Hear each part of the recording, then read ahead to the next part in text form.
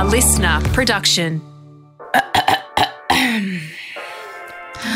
Take it away, my dulcet-toned Adonis. Hello, listeners. We are back with another episode of Just the Gist, a weekly-ish podcast in which Rosie Waterland and I, Jacob Stanley, give you just the gist of what you need to know about a story we think you'll find interesting enough to discuss at a dinner party.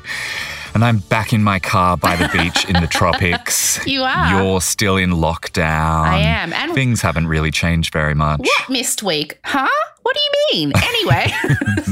Yeah, still in lockdown in Melbourne. I got to say, Melbs, I can't believe this is the 6th time you've done this. So Caleb and I have been here for a little over a month, and literally, I've actually been getting a bit depressed, I think. Just not depressed. I read this thing, I think it was in The Guardian, about a state of mind people are in at the moment. It's not depression.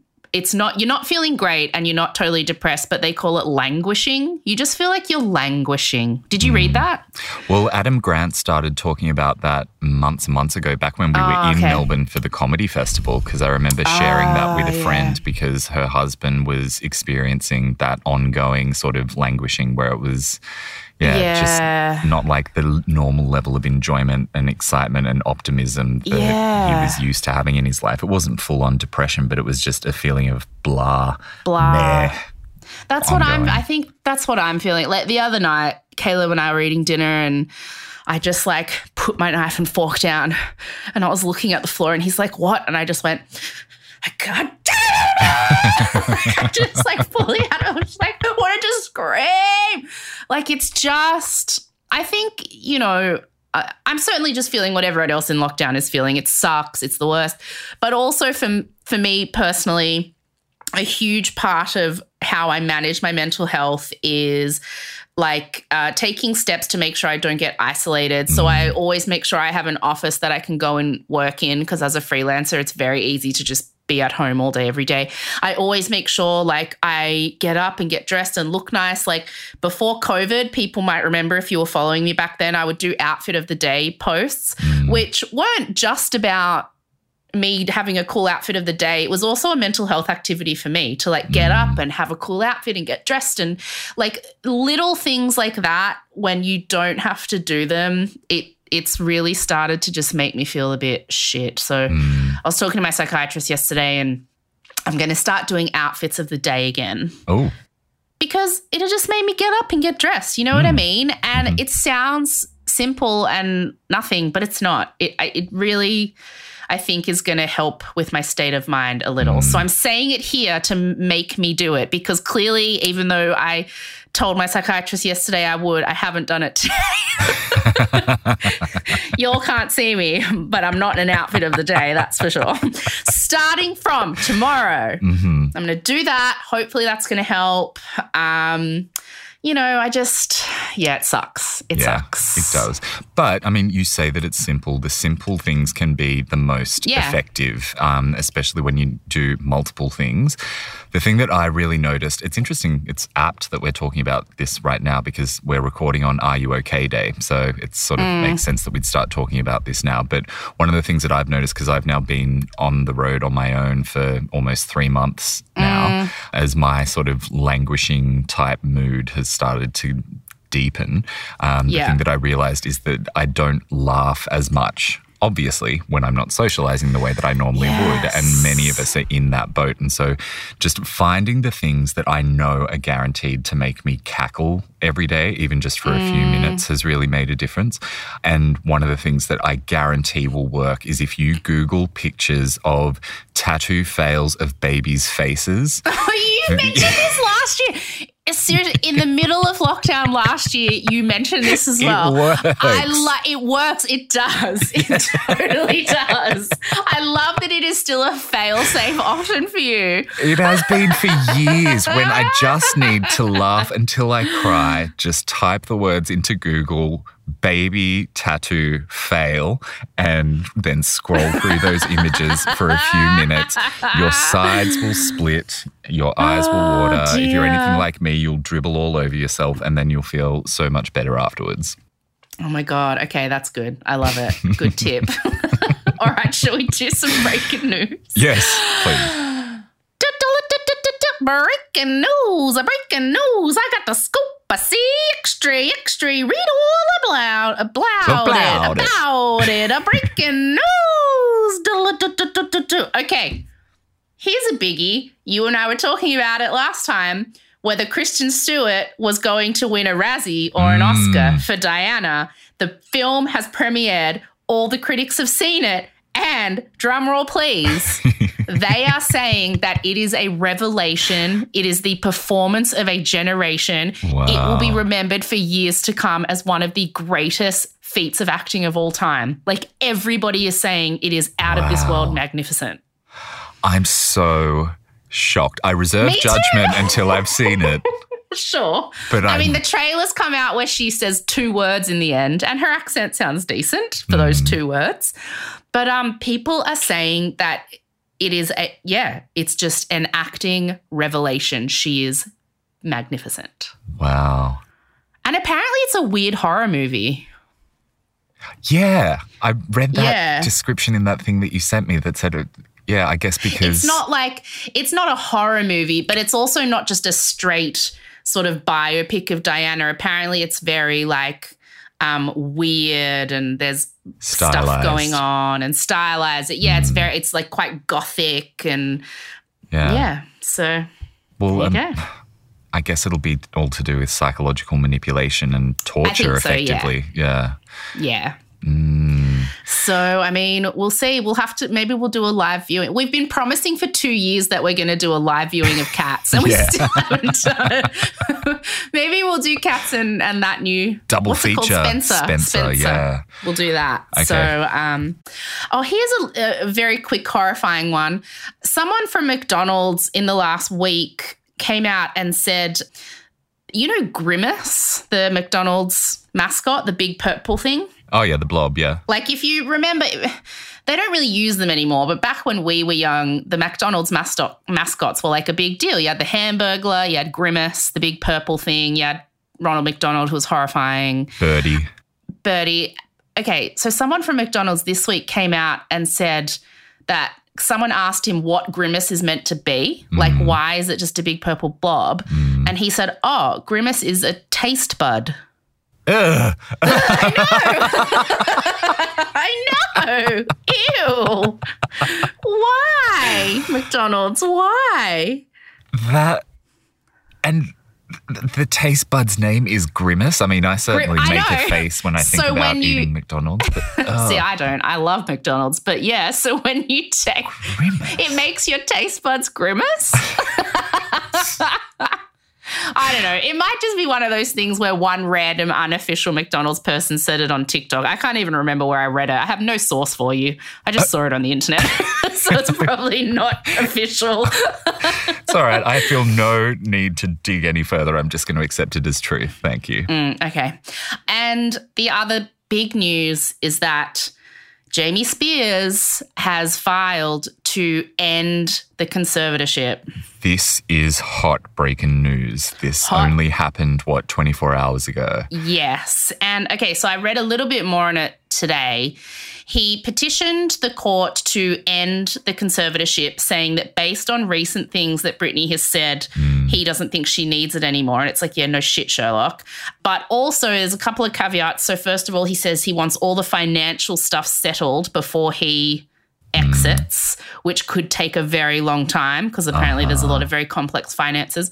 And also he's petitioned the court to end the conservatorship, but his petition won't be heard until January because everything in court takes so long. So, oh, you're kidding. Yeah, it was like a big announcement yesterday, but now nothing's going to happen for months anyway. Oh, yeah. But anyway, you and I immediately messaged, what has happened in his world? What information does he have? What's happened that made him suddenly go, okay, I've got to back down? Because literally 2 weeks ago, he and his team were releasing public statements saying her mental health is so bad, you have no idea. We're keeping it private for her own sake, but she's basically effed and she'd die without him and we're just not telling you, but it's bad. And then 2 weeks later, he's like, okay, never mind, I'm leaving. It's like, what happened to make him suddenly change his mind? Yeah. Well, as we said, I think it seems pretty obvious that the writing's on the wall. He's going to be kicked out and the conservatorship will end. Yeah. Is it just a matter of him sort of running away scared, or has he been offered a little deal and, promised some leniency if he just makes it easy for them?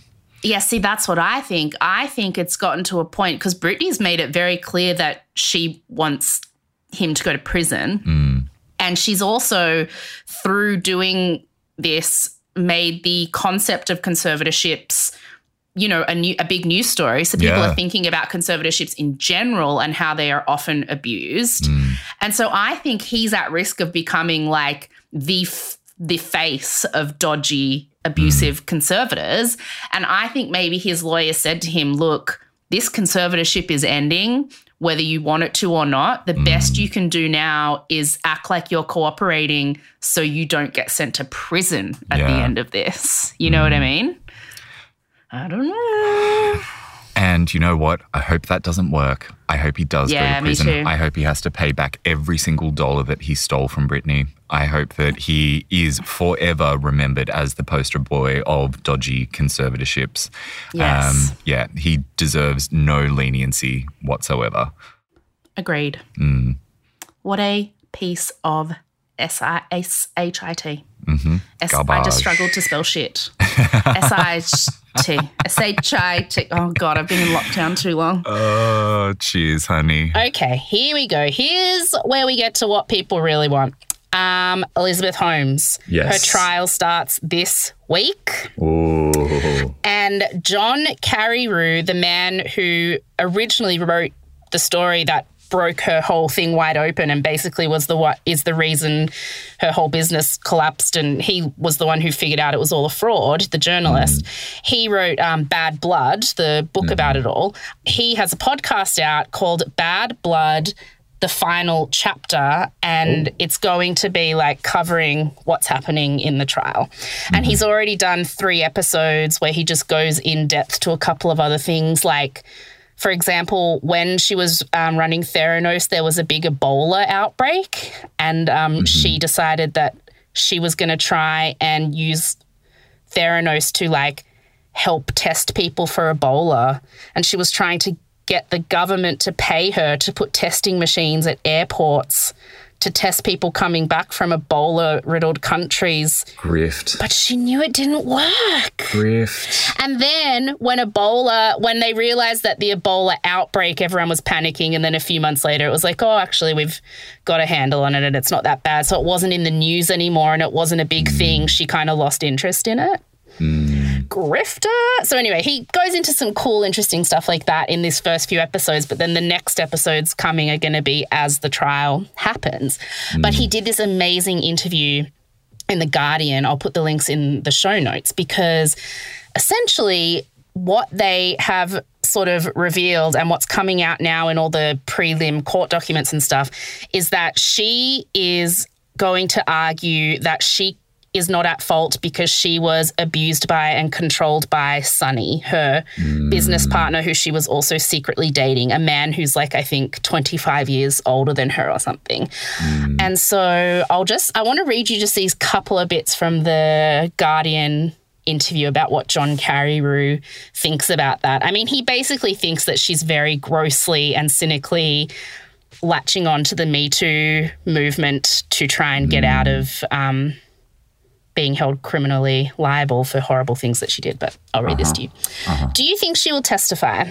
If I had to bet, I think she will testify, not just because of what I've said about her tolerance for risk and her confidence, but because it looks like her strategy is going to be to blame Sonny and say he was abusive. If that is the strategy, I don't think it will be enough to put psychologists on the stand. To convince the jurors, they will want to hear from her how Sonny abused her, what effect that had on her, and how it affected her judgment. Maybe I will be proven wrong. In most criminal cases, defense lawyers advise their clients not to testify because it's a huge gamble. It opens you up to cross-examination from the prosecution, which can backfire in a huge way. If she does testify, it will certainly go against the grain of what usually happens. And then they asked him, given the defense that we're kind of anticipating, what is your take on her relationship with Sonny Balwani? And he says, he definitely was a bad influence, but the notion that he controlled her, to me, is laughable. They were in this together in a partnership of equals. If anything, when they disagreed, she had the final say. I know this not only from the 6 years of reporting I have done on this and all the people I have interviewed who saw them operate together up close, but I have also perused 5 years of text messages between them that were exhibits in the SEC case against her. You also have to remember the fact that she had 99.7% of the voting rights in this company. She was in full control. Was she living with him and were they consulting each other all the time? Yes, but I do not buy the notion that he was the puppeteer and she was the puppet. That seems pretty bloody obvious to me. Me too, but, you know, I'm glad that's out there on the public record. He also, in the podcast, he says, look, I know this is going to make me sound harsh and it's going to make me sound cynical, but a lot of people do think that she planned her pregnancy because to turn up in court, she had her baby a few weeks ago. So she's a very new mother. She's very blonde. She's very pretty. She's very timid looking. And to turn up in court, a new mother saying you were abused when you were a young woman, I don't know, could go her way. Mm-hmm. It's a very... That also is very obvious. Yes. I mean, you know, it's... I don't know. I'm fascinated. I'll be appalled if she doesn't go to prison, but I won't be surprised. Mm-hmm. I mean, that tactic to me just screams of desperation to try to throw him under the bus like that and make him seem like the puppeteer. Like that to me feels like end of the line, last ditch attempt. And I don't think it's going to be successful. So, listen, this final quote, I wasn't going to read it, but I'll read it to you now. They ask him, this story has inspired a lot of movies, books, and other media. Why do you think it's so compelling to people?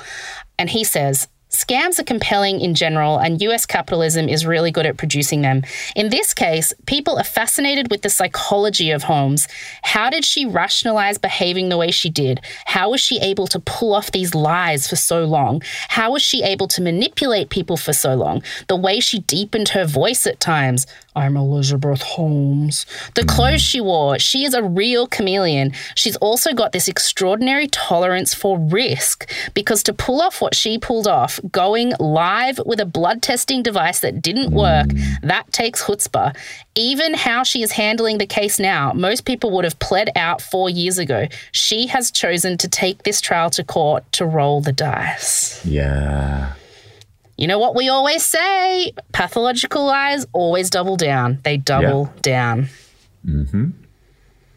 She probably does believe that she's going to win. She probably believes that this tactic is, you know, a really smart move that's going to work. She's wrong. She's absolutely wrong, but I'm sure she believes it. Even if everything doesn't work, even if at the end of the day she does get, you know, held liable for something, surely at sentencing they won't send a new mother to prison. That's what she thinks. She's wrong.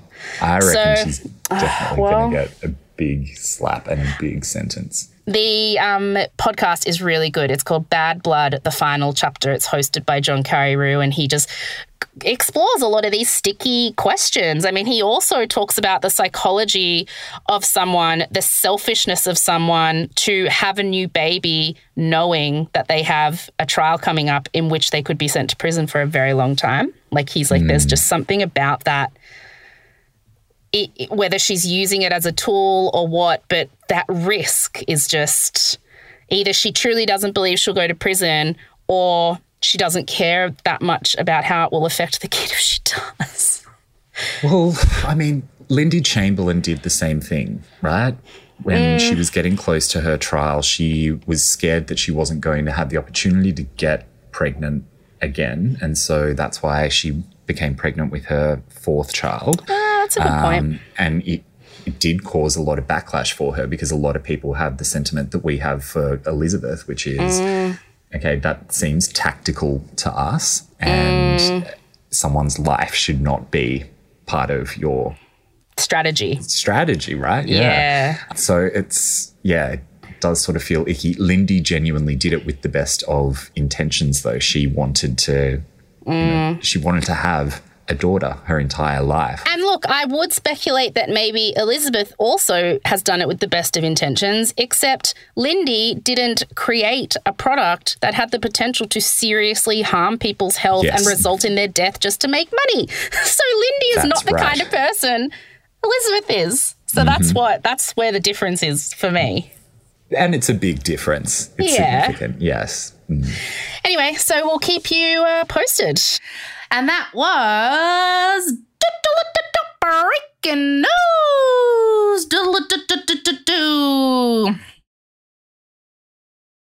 Okay, Jakob, we're doing something a little different this week. I've been feeling really defeated by the news that Texas in the US has put through a law in the last week that bans abortions from 6 weeks. Yep. And that is, most women don't even know they're pregnant at that stage. I mean, in Australia, you generally aren't even allowed to get an abortion until you're at 6 weeks, because that is when they know that you haven't miscarried. It's big enough that they can make sure that they've done the procedure correctly. Like, they generally make you wait until that point.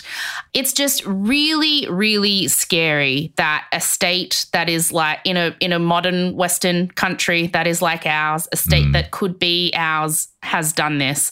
And then what's really scary about it is Texas passed this law saying they were not going to allow abortions from 6 weeks, but the American law, the national law in that country, is a law called Roe v. Wade that was decided in 1973 that any woman is allowed to decide if she wants an abortion or not. So abortion is legal. Yep. So the Texas law went up to the Supreme Court, and generally the Supreme Court would say, sorry, Texas, you've put through this thing saying you're not going to allow abortions at 6 weeks, but the national law is you're not allowed to do that. Women are allowed to decide what they want to do with their own bodies because that's the law of America. So this law that Texas put through went up to the Supreme Court, and everyone was like, it's okay because they've got to follow the precedent.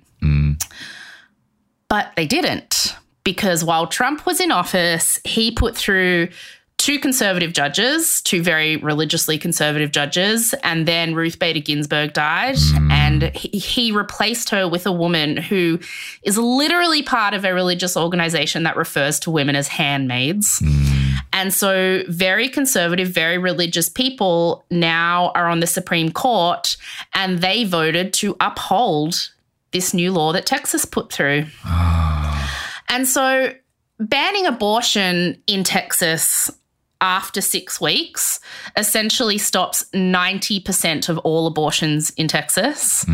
The law also, and this is really scary, encourages vigilante justice. So they're giving $10,000 bounties to anybody who dobs in someone who gets an abortion or helps someone get an abortion. They're fining people for, like, so, you know, if you, for example, they're saying if you are a Uber driver who drives a woman to an abortion clinic, they'll fine the Uber driver for taking part in that abortion. Thank God, though, companies like Uber and Lyft released statements saying this is ridiculous, women have a right to choose, and if any of our drivers get fined, we'll pay it for them. But still, it's really horrific. I want to read you a couple of quotes here that I've screenshotted. There is one here from Lindy West, who's a great female writer. The TV show Shrill is based on her book, which is amazing. She said in an interview once, anti-choice people are not trying to stop abortion. They are trying to legislate who can and can't have abortions. Because conservative politicians, their wives and mistresses and daughters will always be able to get an abortion somewhere. Very true. All anti-choice rhetoric does is keep people trapped in poverty for generations. That's the goal. And if it wasn't the goal, they would spend their time and money on comprehensive sex education, free birth control, and free contraception. Which is true, because in the Netherlands, I'll read you this quote, quote, abortion is freely available on demand, yet the Netherlands boasts the lowest abortion rate in the world, and the complication and death rates for abortion are minuscule. How do they do it? First of all, contraception is widely available and free. It's covered by the National Health Insurance Plan. Holland also carries out extensive public education on contraception, family planning, and sexuality. Of course, some people say that teaching kids about sex and contraception will only encourage them to have lots of sex, but Dutch teenagers tend to have less frequent sex starting at an older age than American teenagers, and the Dutch teenage pregnancy rate is 6 times lower than the US. Mm-hmm.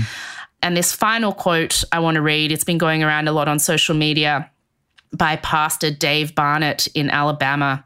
He said, "The unborn are a convenient group of people to advocate for. They never make demands of you. They are morally uncomplicated, unlike the incarcerated, addicted, or the chronically poor.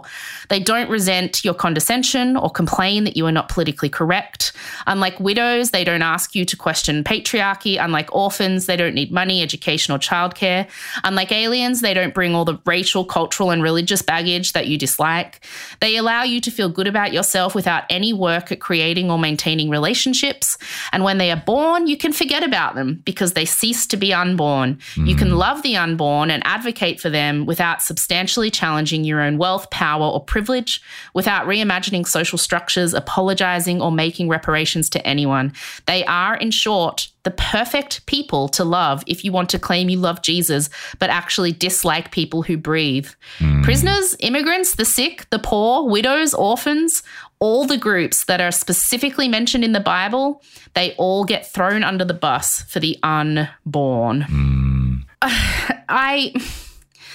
This law that has passed in Texas has just made me feel so overwhelmed and crappy, like with everything that's going on for women right now. I mean, with the Taliban taking over rule in Afghanistan and just immediately starting beating and murdering women. And then in our own country with like our federal government just refusing to take sexual harassment or assault seriously, even when it happens in like our national place of parliament. They refuse to even acknowledge that it's happened. I just felt this week tired, just tired. And like, will women ever not be will we ever not be screwed? Like, because this law in Texas, it's not going to stop abortions. It's only going to increase dangerous abortions. Yes. And I know we often joke that like America's effed and Australia, like, you know, we feel so lucky to live in Australia. This is a hop, skip, and away. What's that saying? Hop, skip, and a jump away from happening here. It really is. We talked in breaking news earlier this year about how South Australia only decriminalised abortion in 2021, this year. So, I mean, this isn't, you know, you just need a few of the wrong people in government who tip the scales with their votes, like what's just happened in the Supreme Court, and bam, your rights are gone. Like, I mean, we currently have a fundamentalist Christian in charge of our country. If he was allowed to, I'm sure, and he had the votes behind him, something like this could go through. And I just was thinking, how are we living in a time where a state in the US refuses to force people to wear masks, but it does force women to have babies? Yeah. It makes no sense. It until makes you think no about sense. the fact that they are just doing what they think is going to make them more popular. And that is the thing. I mean, there's so much about politics that's entirely effed, but one of the biggest things that it stems from is the fact that all the politicians want is to stay in office, and they want to continue to win election after election. So they're just going to do the thing that is going to be most popular. And for some reason, for some incomprehensible reason, being pro-life is some form of virtue signaling that works for people. It's that quote from that pastor. Yeah. Like, advocating for the unborn is the easiest thing to advocate for. It's not problematic. And it's also like, why would you? There's this amazing quote from George Carlin, and this really sums up what infuriates me about this, because, you know, I was a kid who grew up in foster care. I was a kid who grew up in a system that didn't take care of me properly, same as my sisters. And it's like as soon as you're born, they're like, oh, good luck to you. But like before, like, and so George Carlin has this quote, boy, these conservatives are really something, aren't they? They're all in favor of the unborn. They will do anything for the unborn. But once you're born, you're on your own. Pro-life conservatives are obsessed with the fetus from conception to 9 months. After that, they don't want to know about you. They don't want to hear from you. No nothing. No neonatal care, no daycare, no Head Start, no school lunch, no food stamps, no welfare, no nothing. If you're pre-born, you're fine. If you're preschool, you're and it's just, I mean, all of this it's just this last week made me feel, maybe it's lockdown, it's a combination of things. I'm already said I'm languishing and feeling like shit. It's made me just so upset and just feel so unsafe and on edge as a woman. It's a really hard thing to describe, the feeling of knowing constantly every day that your body and your rights are in the hands of other people and it could very easily and very quickly be taken away from you before you even know it's happened. Yeah. It's just a very uneasy, weird thing to think about. And this thing in Texas this week has really made me stress about it. Yeah. And so all of this has really stressed me out and made me feel uneasy and on edge and upset and defeated. And I've just been like, what's the point? We are effed no matter what. What can I do? And I thought, okay, I can't do a lot, but I'm a storyteller. That's what I do. I tell stories. That's what I'm good at. I write stories. I tell stories in lots of different ways. So I guess one thing I can do this week to make me feel like I have a little bit of, I don't want to say control because I don't think any woman will ever feel like she has that, to make me feel like I'm at least doing something, one small thing, contributing in some way to making things easier for women and making sure people know that women have the right to do what they want with their bodies and make choices about their bodies. I can just do what I'm good at, which is tell stories. And I have written in the past about abortions that I've had. So I thought this week we would do just the gist of my abortions. Let's do it. Let's do it. So I initially wrote about this in my second memoir because I'm insufferable and I had 2 memoirs by the time I was 30. And my second memoir is called Every Lie I've Ever Told. And I wrote about my abortions in it. And to be honest, I could have written about them in my first book and I wanted to, but at the time I really wanted the book to be successful and I was worried that if I had abortions in it, it would affect its commercial viability. Too controversial. So I left it out of my first book. But then by the time I was doing my second book, I had a bit of success behind me and I just was like, F it. You know, I felt a lot more comfortable in my ability to be able to talk about this stuff and not have it affect me. I'm in that kind of privileged position. And I know that there are a lot of women for whom talking about this stuff is something they don't want to do. There are a lot of women for whom talking about this is something they can't do. But I can. So I will.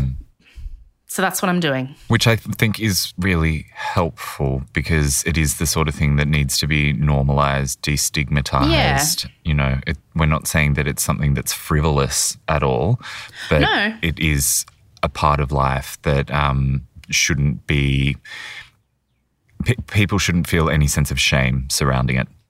Yeah, that's true. And my chapters on abortion in my memoir were then excerpted. How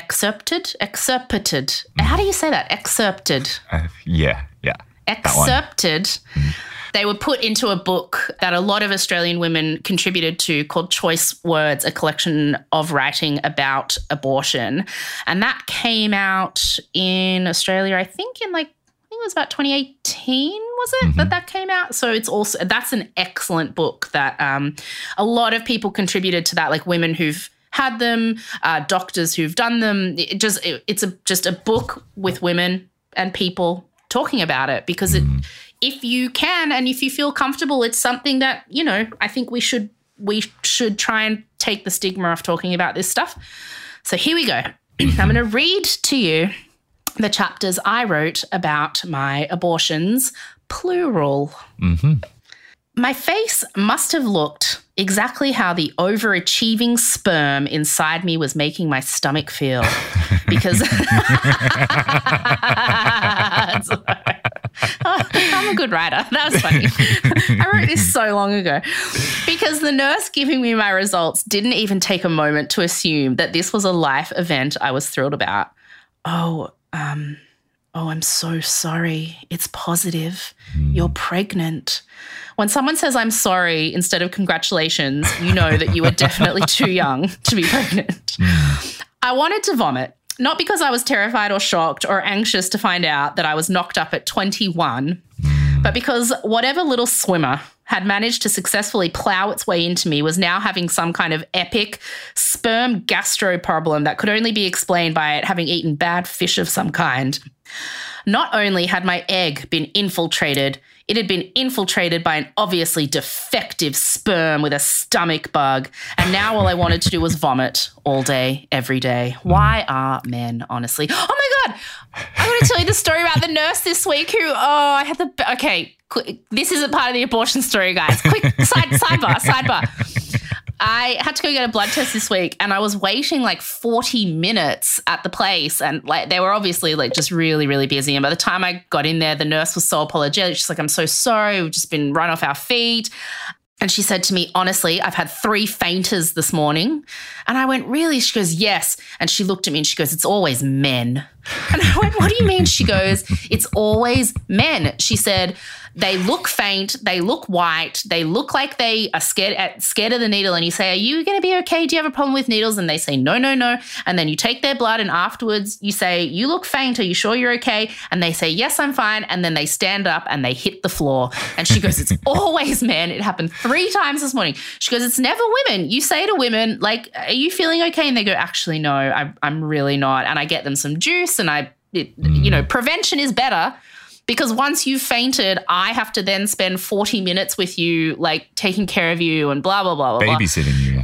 Babysitting them. And she just goes to me, honestly, why are men like that? And I just went, why are men? And she just went, it was the best thing she'd ever heard. She could not stop laughing. She was screaming. She's like, why are men? Yes, exactly. End of sentence. Oh, I love it, doll. I love it. So that was amazing. Anyway, bloody fainters. Of course it's men. Of course. Just admit toxic masculinity prevents them from admitting that they're scared of needles. I know. Just say you don't like it. Silly bravado. Yeah. Anyway, okay. Back to my abortion. So that's how I knew, actually. I can remember the exact moment I knew I was pregnant. I could just feel something wrong in my body. I was working in a cinema and I got a hot flush while sitting on the toilet. Then I was really suddenly hit with a wave of nausea like nothing I'd ever felt before. It was the kind of nausea that takes away any sense of dignity a person has. I literally took off my top and bra, lay down on the cold tiles of the bathroom floor with my pants around my ankles, just praying for the feeling to pass and being absolutely certain that no other person in the history of time had ever suffered like I was suffering in that exact moment. Mm-hmm. Isn't that awful when you feel like you're going to vomit and you're just like, I don't care about anything. I'm taking all my clothes off and lying on this disgusting bathroom floor. Yeah. Mm-hmm. When you feel like you need to vomit, dignity is nothing. Desperately trying to seek relief while also wishing for death. Yes. Oh, God. I spent the next 10 minutes throwing up pretty violently. This wasn't cough a little while a boy holds your hair back throwing up. This was heaving, the blood vessels in your eyes burst kind of throwing up. It was graphic. Once I was done, I sat back on the toilet, a little worried to be honest, as I didn't know if vaginal tinea was a thing, but if you were ever going to get it, it would definitely be after lying naked on the floor of a public cinema bathroom. I closed my eyes and took a deep breath, trying to compose myself. And as I sat there, entirely naked now except for my shoes, the words just flashed across my brain, "You're pregnant." I peed on a stick as soon as I finished work, and the 2 blue lines immediately came into focus, immediately, like they were shoving the certainty in my face. They didn't even give me the decency of some ambiguity. Like, honestly, in movies, this also, I'm just talking now, they act like it's this thing and you wait and forever, and it's like, no, when you're pregnant, it just goes bing. It just, you've barely pulled it out from your pee stream and it says it. It's like, you know. Okay. Well, learning. For me, anyway. I'm learning. For me, anyway, that's what happened. What's the next brilliant piece of writing I did? Oh, here we go. Shit burgers.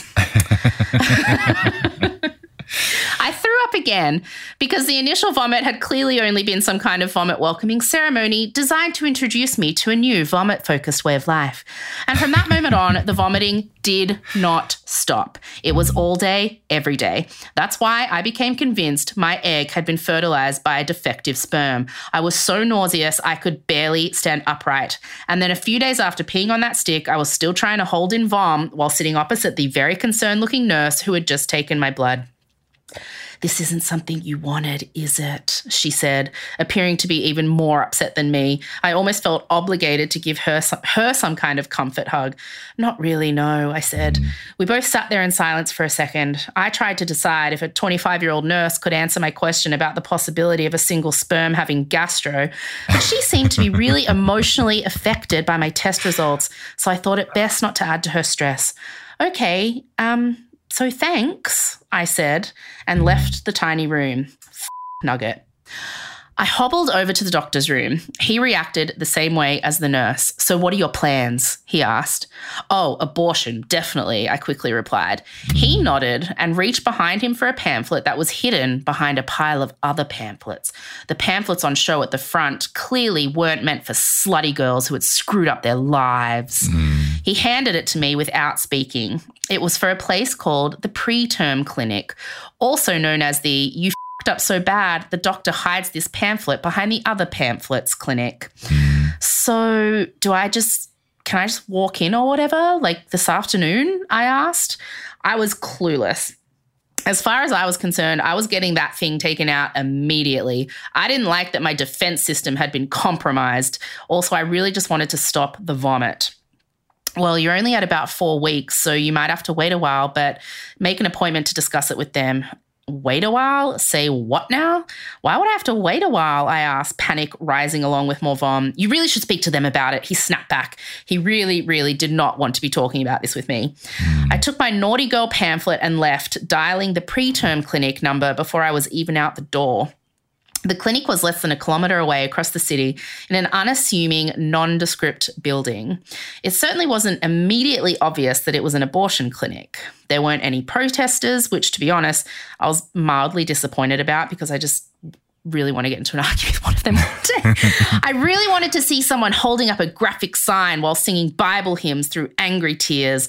I wanted to walk past them in defiance, but there was just a few office workers, a cafe, that's about it really, a perfectly normal city street. The only sign that this was a special kind of clinic was the prison-like locked security door. You couldn't just walk into this place. You had to push a buzzer, after which someone would look at you through a camera and ask you to identify yourself over an intercom. And if you had an appointment, they'd buzz you into a locked glass area where the staff at reception could get a look at you and decide if you were a legitimate woman in need or a crazy person holding up a graphic sign while singing Bible hymns through angry tears. If you passed a visual test, they unlocked the final door and let you into the actual clinic. In my appointment, it was confirmed that I would indeed have to wait to get this thing out of me. The lovely yet no-nonsense female doctor told me I wasn't far enough along to get the termination done at that early stage. This was bizarre information to me. Not far enough along. I was supposed to let it get bigger, allow the hostile takeover to continue. Apparently, yes, I needed to be at least 6 weeks, but preferably 8 to guarantee that the procedure would be successful. That's what's crazy about Texas. Yes. So is this part of their diabolical, disgusting scheme that is it a possibility under 6 weeks that they could miss the embryo, think Absolutely, that they've got yes. it, but they could leave it behind? That's why they prefer not to do it, yeah. Okay, that's why they want it done that young. Mm-hmm. Most places won't do them until you're at least 6 to 8 weeks, and Texas knows that. That's why they picked 6 weeks, because most places aren't doing it before that anyway. You know what I mean? That's why when they ban them from 6 weeks, that's 90% of abortions in that state done. Mm-hmm. Do you happen to know the average, realization time for women when they're pregnant? Yeah, it's generally not until after 6 weeks. You don't know. I mean, because that 6 weeks is actually 4 weeks, because they include the time of conception from 2 weeks before that. The way they time ovulation, the period and the egg and stuff.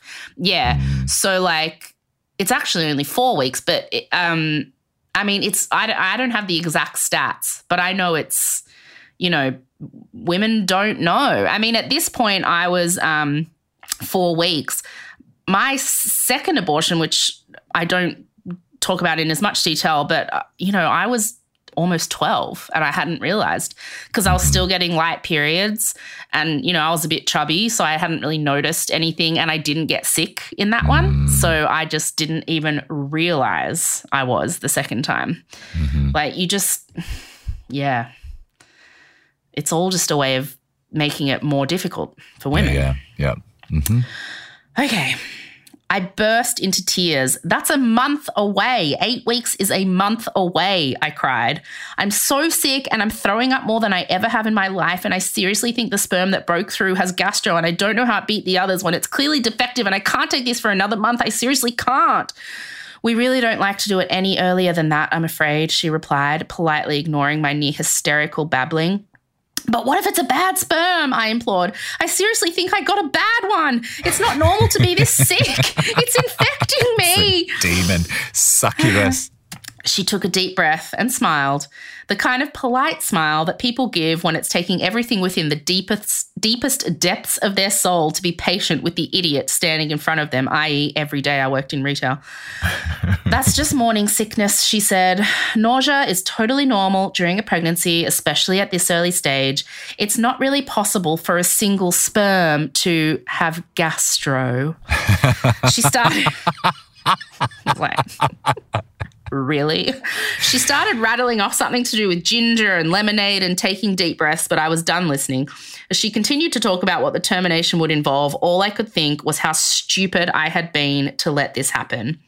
My grandmother, my mother, and my older sister had all been pregnant before 21. And I was so cocky in my belief that I would avoid going down that road.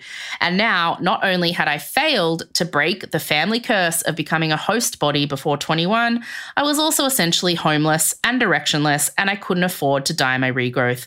What a up. After years of being sent back and forth between my alcoholic mother and a variety of different concerned adults willing to step in, I was finally removed from her care permanently at 14. My Uncle Ben took me in, sent me to a very fancy boarding school, and tried to give me some stability and consistency in what was left of my childhood. At 20, though, that childhood was over, and he asked me to move out. I didn't really have anywhere to go, so I just sort of floated around for a while, staying on different couches. I spent half my time on my best friend Tony's fold-out in King's Cross. Remember his little fold-out in his tiny little apartment in King's Cross? And the other half going between my older sister Rhiannon's house and my mum's house, both in Liverpool and Sydney's southwest. I'd stopped going to drama school because I couldn't afford the fees my uncle had been helping me with, so now I could basically be described as Rosie, homeless cinema worker, cleaning up popcorn and busting guys getting secret handjobs off their girlfriends during Fast and Furious movies. You have no idea how many hand jobs I busted when you're an usher. Oh, no, you. Did you just shine your torch on them? Oh, yeah, we loved doing it. We loved doing it. Yeah. Shame. We loved, and we all have little walkie-talkies that we talk to each other over, so we'd be like, just caught a handy. Just caught a handy. Cinema 7, just caught a handy. Red-handed. It was a fun job. It was a really fun job. I was hoping to work enough so that I could afford to move into a share house close to the city, at which point I would reassess and try to actually do something with my life. I wanted to go to university, be a writer, maybe even put that time at drama school to use. Yeah, we definitely did that. But at that stage, I was living across 3 different couches and pulling clothes as needed out of the boxes I had stashed in my mum's garage. What a perfect time to get pregnant. It was a one-night stand. A guy I met on Purple Sneakers night at a bar called the Abercrombie in Chippendale. Yes. Pause while every guy who went to Purple Sneakers back around 2009 tries to remember if they hooked up with me. If you were a skinny hipster and an asshole, probably. We made out a bit. Then he mentioned that he lived close to my sister, so we got the same train home. Then I accidentally got off at his stop instead of my sister's and accidentally went to his house and accidentally had sex with him. I was on the pill and we used a condom, so that defective little sperm must have been really fucking determined. I didn't have this guy's number. I didn't even know his last name. It was just a random hookup that I didn't think would be memorable in any way.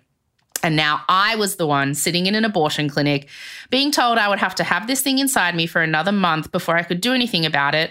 I was also the one who had to worry about paying for it since it was going to cost around $800. I'm sorry, how much? I said, thudding back to reality upon hearing such an unexpected number. Oh, that's if you get a general anesthetic, the doctor replied, which means you'll be put completely to sleep during the procedure. But most women just get the twilight sedation, which means you'll still be asleep, but it's not as invasive as the general. It's more like a light sleep. And how much is the twilight sedation? I asked, praying for a much lower number. About $400, so half as much. I really recommend that option for you. There's no reason you would need a general.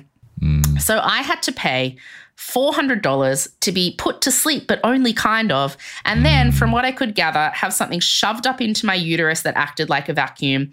Apparently, there wouldn't be pain, but discomfort, which every woman knows is code for there will definitely be pain.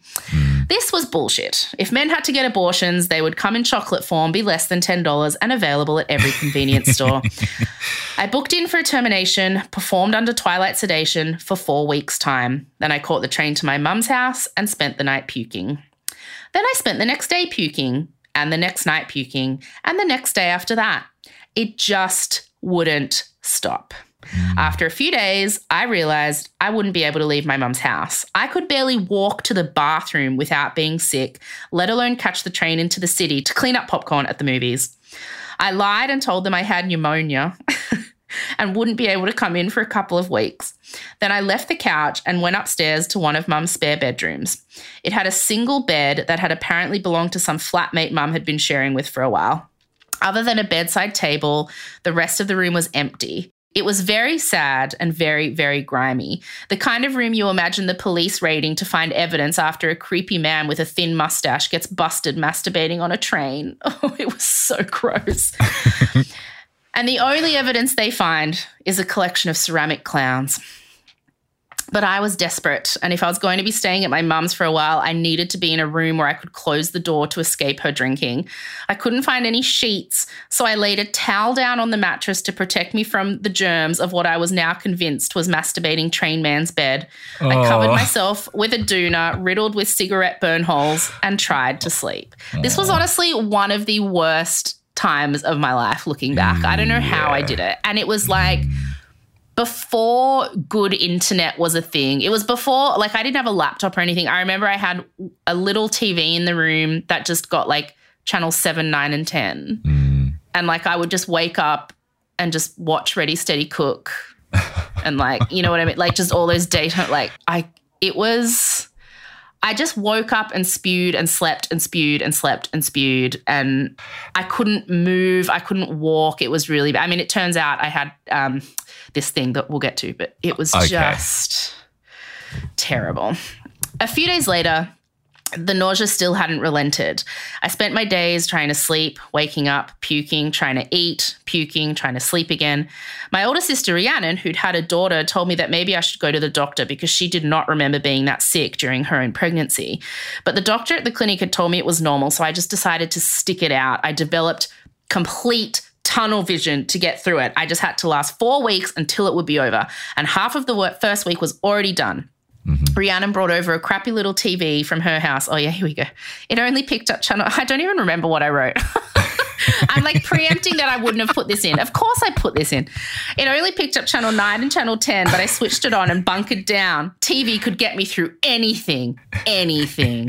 Peter Everett on Ready, Steady, Cook. I thought that was Pete Evans. Was he on that? Pete Everett. He was a chef on it, but the host was Pete Everett. Okay, right. And then you'd hold up your tomato or your capsicum to vote for the winner. One of my friends was a contestant on there one time. Shut up. I love Ready. They should bring that back. And because she was a gymnast, they made her do the splits on the table. Gross. And she really didn't want to, but it was one of those things where the whole crowd was whipped into a frenzy to peer pressure her into doing it. And she's like, God. we're meant to be cooking on this surface, but okay, I'll squash my badge onto it. And I'll just cut food on it. I fucking love daytime TV. Oh, dear. I hoped at some point the nausea would stop, but it just kept going. I was still having trouble getting up. I would go downstairs to the kitchen to mix powdered chicken stock with water, but I had to pull a chair over to the stove because I literally couldn't stand for the 10 minutes it took the water to boil. I would get that nauseous. It just...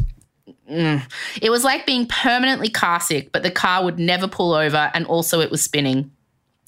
If there is a God besides Oprah, he was certainly punishing me for having sex with a guy just because he lived close to my sister's house. That's really why I did it. Mum was working during the days and was drunk most of the nights, so I was pretty much on my own. Every couple of days when Rhiannon had time, she would bring me Gatorade and soup. But other than that, it was just me and my little TV picking up Channel 9 and Channel 10. The first week passed, then the second, then the third. Can I just say, I'm clearly not someone who should be having a baby, if that's not evident from the very sorry state of affairs I've just described. Like, to have made me do... Oh, okay. And this is not an isolated case. No. That's the whole point here. There are millions of women who've been in the same position, if not worse, who have needed access to a safe, affordable abortion. Thank you, Jacob. Mwah. Yes, it is so common. And I'm even privileged in it. Like, I was technically homeless at the time, but I at least had a mother with a spare room, even though it was a disgusting drug-addled house that she was drunk in most nights. But, you know, like, I at least had a place with a roof. For so many women, this is just the end for you. The first week passed, then the second, then the third. I actually felt like I was being tortured. I was desperate to get out of the house, but every time I tried to stand, nausea took over. I was starving, but every time I tried to eat, nausea took over. I was exhausted, but every time I tried to sleep, nausea took over. Nothing made it better. I'd lost weight. I was pale. I hadn't showered. I knew the Channel 9 and 10 daytime TV schedules by heart. The day before my appointment, I'd had enough. I called the clinic in tears and begged them to let me bring it forward a day. I'd barely heard the word yes before I was on the phone to Rhiannon, pleading with her to come and pick me up and drive me into the city. I had to lie down. Oh, I remember this so vividly. I had to lie down in the back seat of her car for the 45-minute drive because I couldn't even sit upright. I was so sick. I was so weak. She had to help me walk to the clinic. At that stage, their prison-like security door was not holding me back from getting in that building. I would have smashed my way through if necessary. I was tapped into some Hulk-style determination to have this over with. When inside, I was first taken to a side room to see the doctor. I told her what I'd been going through the last 4 weeks, that I basically hadn't left my bed since I'd been there last, and that it was probably a bed that a masturbating train man with a ceramic clown collection had slept in, so clearly I was serious. I told her that I hadn't been able to stand up in the shower, let alone work. All I'd eaten was dry toast and soup and sips of Gatorade, and even that had been impossible to keep down. Even sitting upright in front of her at that moment was taking it out of me. "Oh," she said, concerned. "That's not normal. It sounds like you have hyperemesis gravidarum. It can be very serious. You really should have called or seen your GP. What? 21-year-old without a home has a GP? Okay. This time, I was the one to give the polite smile that people give when it's taking everything within the deepest depths of their soul to be patient with the idiot in front of them. But I was too faint and too damn sick to get angry, not to mention last time I was there, I had rambled hysterically about an individual sperm having gastro, so I couldn't really blame her for not having taken me more seriously at the time. Most people have only heard of Hyperemesis gravidarum, HG, because it's the thing Kate Middleton had when she was pregnant with the first of her royal spawn. Buckingham Palace mentioned it in a brief, polite statement, which made it sound like Kate was having a bit of a hiccup, but was otherwise well. I know different. If Kate was going through anything like what I went through, there is no doubt in my mind that she is probably the first person in history to have ever yelled obscenities at the Queen from the bathroom floor. I can just see the Queen in her sensible pastel two-piece suit, inquiring as to whether Kate would bother getting out of bed today since ribbons that open flower shops don't just cut themselves. Kate, in a room down the hall, would wipe vomit from her face and yell, "Go cut a ribbon with your dick, Liz!"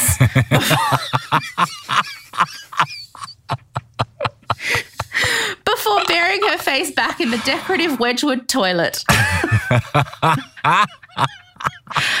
I really do bring class to the profession of literature. Oh, dear. Oh, wow. HG is officially described as a complication of pregnancy that is characterized by severe nausea and vomiting such that weight loss and dehydration occur. Signs and symptoms may include vomiting several times a day and feeling faint. It is more severe than morning sickness. Simple things such as taking a shower, driving, or shopping may feel impossible. Thanks, Wikipedia. Also, thanks for my bachelor's degree. Unofficially. Do you know what causes it? No, it just, some women get it. Okay. You just don't know, and you don't even get it every time. That's why the second time I got pregnant, I didn't realize for so long because I just assumed if I ever got pregnant again, I would feel like this. You'd feel the same way. So I didn't notice. Like, apparently Kate had it with 2 of hers, but not the most recent one. It's just random, I think. I don't know. I could be wrong. Doctors might be screaming at the speakers right now, but I'm pretty sure it's just random. Unofficially, I would describe HG as so torturous I didn't care that I was sleeping on a mattress that was probably once owned by a masturbating train man with a ceramic clown collection. That's how badly I needed to be lying down all day, every day. I was sent into another room to get an ultrasound, which the technician told me was to make sure everything was in order for the procedure. I thought it was strange that she didn't just say the word, abortion. We're all here to get abortions. We're in the building. I think we know the word. She also turned the screen away from me so I wouldn't have to see what was on it. I told her I don't mind, and I honestly didn't. I wasn't in a mindset yet where I understood that this could be a painful decision for some women to make, because to me it was nothing but a relief. Not because of the sickness I'd endured, but just because I didn't want to be pregnant. It was my body, and I didn't want this to be happening to it. I didn't feel guilty or conflicted or tormented. I just felt relief. That's another effed up thing about America, and I think this is in all states. They make you look at the ultrasound. Oh, really? In Australia, they turn it away from you so you don't have to see it. In the US, they make you look at it and acknowledge it. Oh, that's torture. Isn't that's that awful? Inhumane. Yeah, it's awful. That's so manipulative. I went back out to the waiting room and sat next to Rhiannon. One woman was crying at reception. Rhiannon told me the woman and her boyfriend had been in a huge fight out the front in the street, and now she was telling the staff that she didn't think she could go through with it. She wanted to terminate. He didn't. He had stormed off, and she was worried he would break up with her if she had the procedure. She was worried a man would break up with her for exercising control over her own body. I was just thinking how relieved I was that I didn't have to deal with something like that when my name was called. Go time. I was led into a small changing room and given a bag with a paper gown, paper slippers, and a paper shower cap inside. I was told to change into those, put my clothes in the bag, and hang the bag on the hook. Someone would come and get me in 5 minutes. Once I had changed, I sat on the bench waiting. The bench was high, and I felt like a little girl because my feet didn't hit the ground and they were swinging. I was also embarrassed because I couldn't reach far enough back to tie the gown together properly. There were 2 doors, the one I came in through and the one on the other side that I assumed led into the operating theatre. It was so strange, sitting there waiting, nervous and full of adrenaline, feeling small and naked and unable to stop my feet from swinging back and forth. It's funny that it's called an operating theatre because waiting in that little room did remind me so much of waiting to go on stage, crammed into a dark space, full of nervous energy and suddenly so aware of your body, your breath, quietly waiting in the calm before the storm of the brightly lit stage. The other door opened and the bright lights of the theatre room hit me. There were about 3 or 4 people in there, all in gowns, all with masks over their faces. A nurse took me by the hand and led me to the bed in the middle of the room. I put my legs up in the stirrups, I was given the drugs, and I fell asleep. The next thing I remember is like remembering a dream. And I just want to give a little trigger warning here. This is where I describe quite graphically what I felt during the abortion. So if that's something you want to skip, I would say skip ahead about a minute here. It felt like someone was inserting a blunt knitting needle in and out of my vagina. It was being inserted deep and fast, and I wanted it to stop. I was confused, and I couldn't open my eyes. I tried to sit up, but someone held me down. A nurse held my hand. I remember her saying over and over, "It's all right, honey. It's all right. It's nearly done. It's nearly done." The pain was excruciating. I hate saying that because I don't want to scare any woman who makes the choice to abort a pregnancy, but that was my experience. I woke up, I couldn't move, and I felt like something long, thin, and hard was repeatedly being shoved deep into my vagina. It was excruciating. Okay, and I do want to say now that, please don't let that put you off going through with a surgical abortion if you need to. I would say get the general anesthetic because then you do just get put to sleep. I think it is because I was under light sedation, and I would probably you're not actually asleep during light sedation. So just get the general is what I always say. Also, back at this time, medical abortion wasn't available in Australia, which is where you take the tablets. So you can also do that. Back then it wasn't legal yet here. So please don't let what I just said scare you out of doing it. Just get the general or get a medical. That's okay. Back to the story. Then I was sitting in a recliner chair in a different room.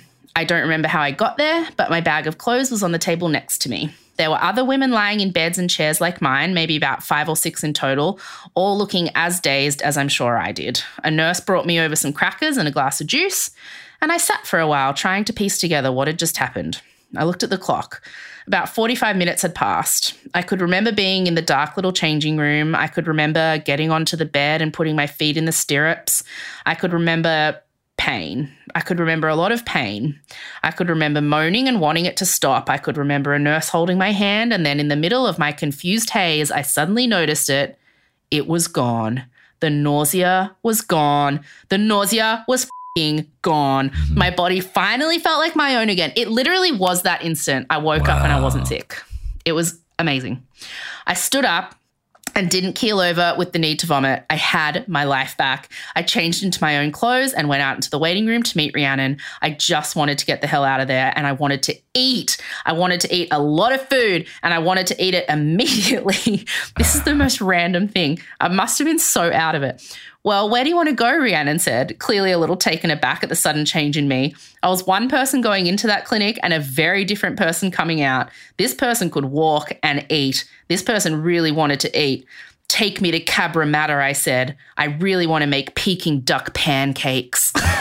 Now, I don't remember any of what happened next, but the way Rhiannon tells it, I walked around Cabramatta shops like a mad woman, buying all the ingredients to make Peking duck. Then she took me back to Mum's house, where I proceeded to prepare the duck, talking nonstop the whole time about feeling like I had been assaulted by a knitting needle while unable to move, before stuffing my face with duck pancakes for 10 minutes and promptly falling asleep.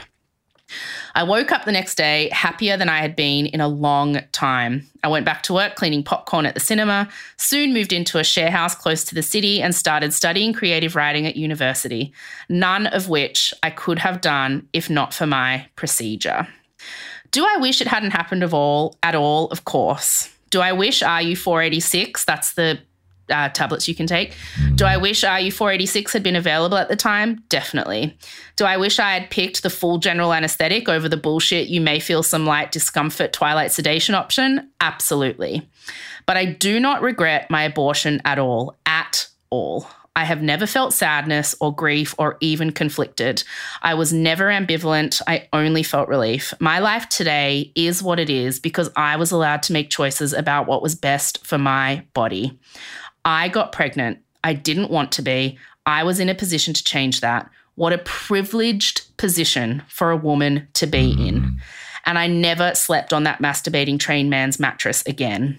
P.S. Get the general anaesthetic. And that is the chapter I wrote about my abortion. And then there was another one. Because mistakes happen and your circumstances still, second time around, weren't, appropriate for you to see that pregnancy to term. Do you want, I'll quit. There's one little bit about the second one because I didn't really need to, tell the whole thing again. So I'll read you this. I knew it as soon as I got that familiar wave of nausea. I was pregnant again, less than a year after the first time.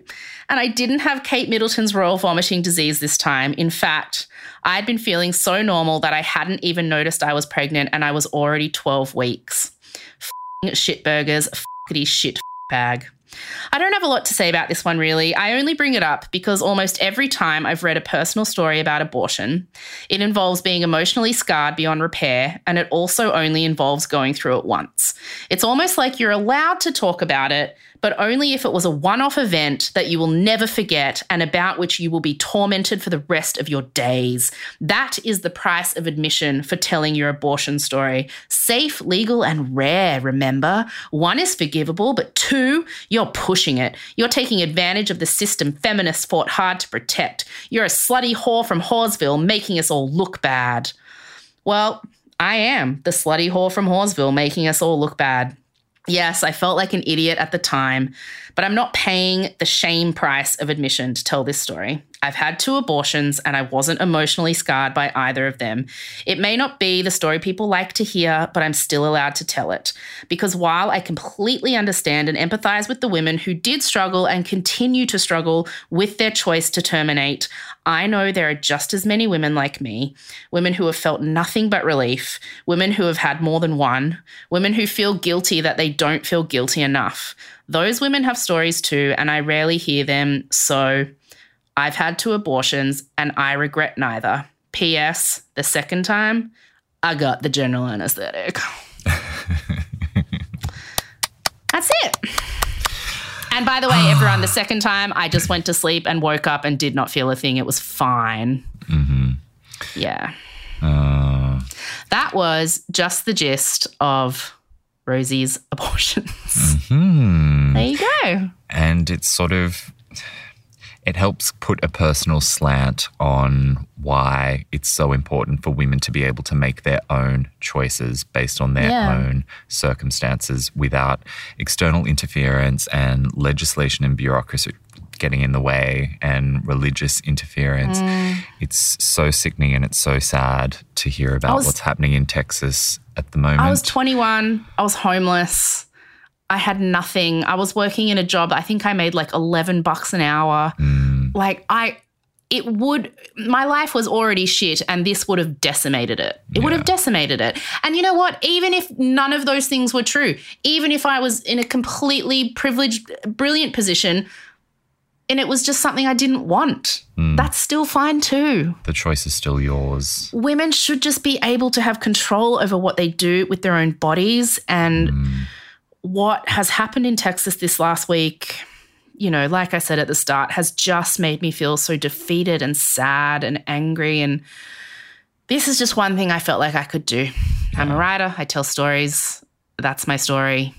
And you know what? I wouldn't be sitting here telling you this story on this podcast, doing this. I went to university a year after all that happened. You know what I mean? I could never have done that. Like, I'm sitting here the way I am, living the life I am right now because I got to do that. Yep.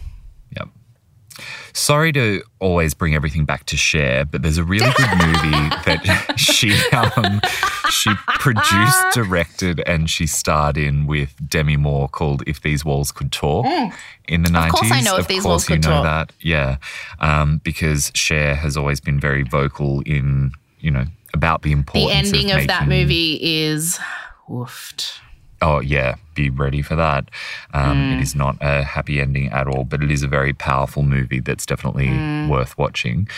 She's been a real advocate for giving women the autonomy to make this decision for themselves without external influence and making it safe, making it legal, because it can be really damaging to the point of being life-threatening to put up barriers that end up making it really unsafe for women. The only thing that taking away abortions does is increases unsafe abortions. Women will want to have abortions no matter what, and if they can't do it safely, they'll do it any other way, and women will die. They will die. It's just, yeah. So, bit of a different episode this week, but I couldn't concentrate. I think I just needed to do this. And next week, we'll go back to regular programming, talking about our usual nonsense. Yes. And I didn't finish what I was saying. The reason that Cher cared so much about sorry. I thought you were done. No, that's on me. I'm lacking oxygen in this car, so I'm probably just losing my train of thought. But the reason that she cares so much, I mentioned in the Cher episode that we did, that her mother, Georgia, was almost going to get an abortion, and so she had had the experience of, going to get an abortion, and she was very open in telling Cher about the fact that that was something that she planned to do, but then she decided on her own that it wasn't what she actually wanted to do. In her case, it was an external influence that was telling her she had to get rid of the baby, and then she made the decision that she wanted to keep it.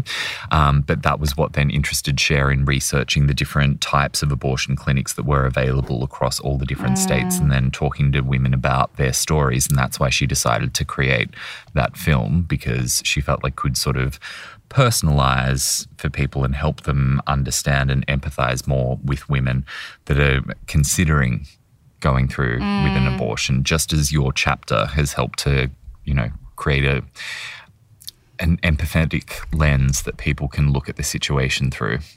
It's not just black and white. It's an individual thing. Yeah, and how scary that we're getting to a point where it's not even that, like in some places that are closer to us than what we think, It's scary. So, should we, I don't know, sing a little jaunt or something? I don't know. Should we try and lift the mood, or shake it off? Everyone thinks I'm Baby on Masked Singer, and I'll never tell. As if I'd be allowed to tell. A lot of people have messaged saying they think I'm Baby, and can neither confirm nor deny. Well, to help fuel the rumours, I'll teach you a little song that you can sing. Disney once made a cute little sex ed movie one time. It was a little cartoon, and they had ovaries in there dancing around singing ovary, overa, ovary, overa, ovary, overa, overa, ovary. Oh my God, I need to see it immediately. Let's put a link in the show notes. We'll find it. And then there's also from Grease 2, the very famous song Reproduction. Reproduction, reproduction, reproduction, reproduction. Where does the pollen go? It's from Grease 2. That's what they sing in sex ed at Rydell High. Okay, let's leave it there. Okay, bye, everyone. Bye.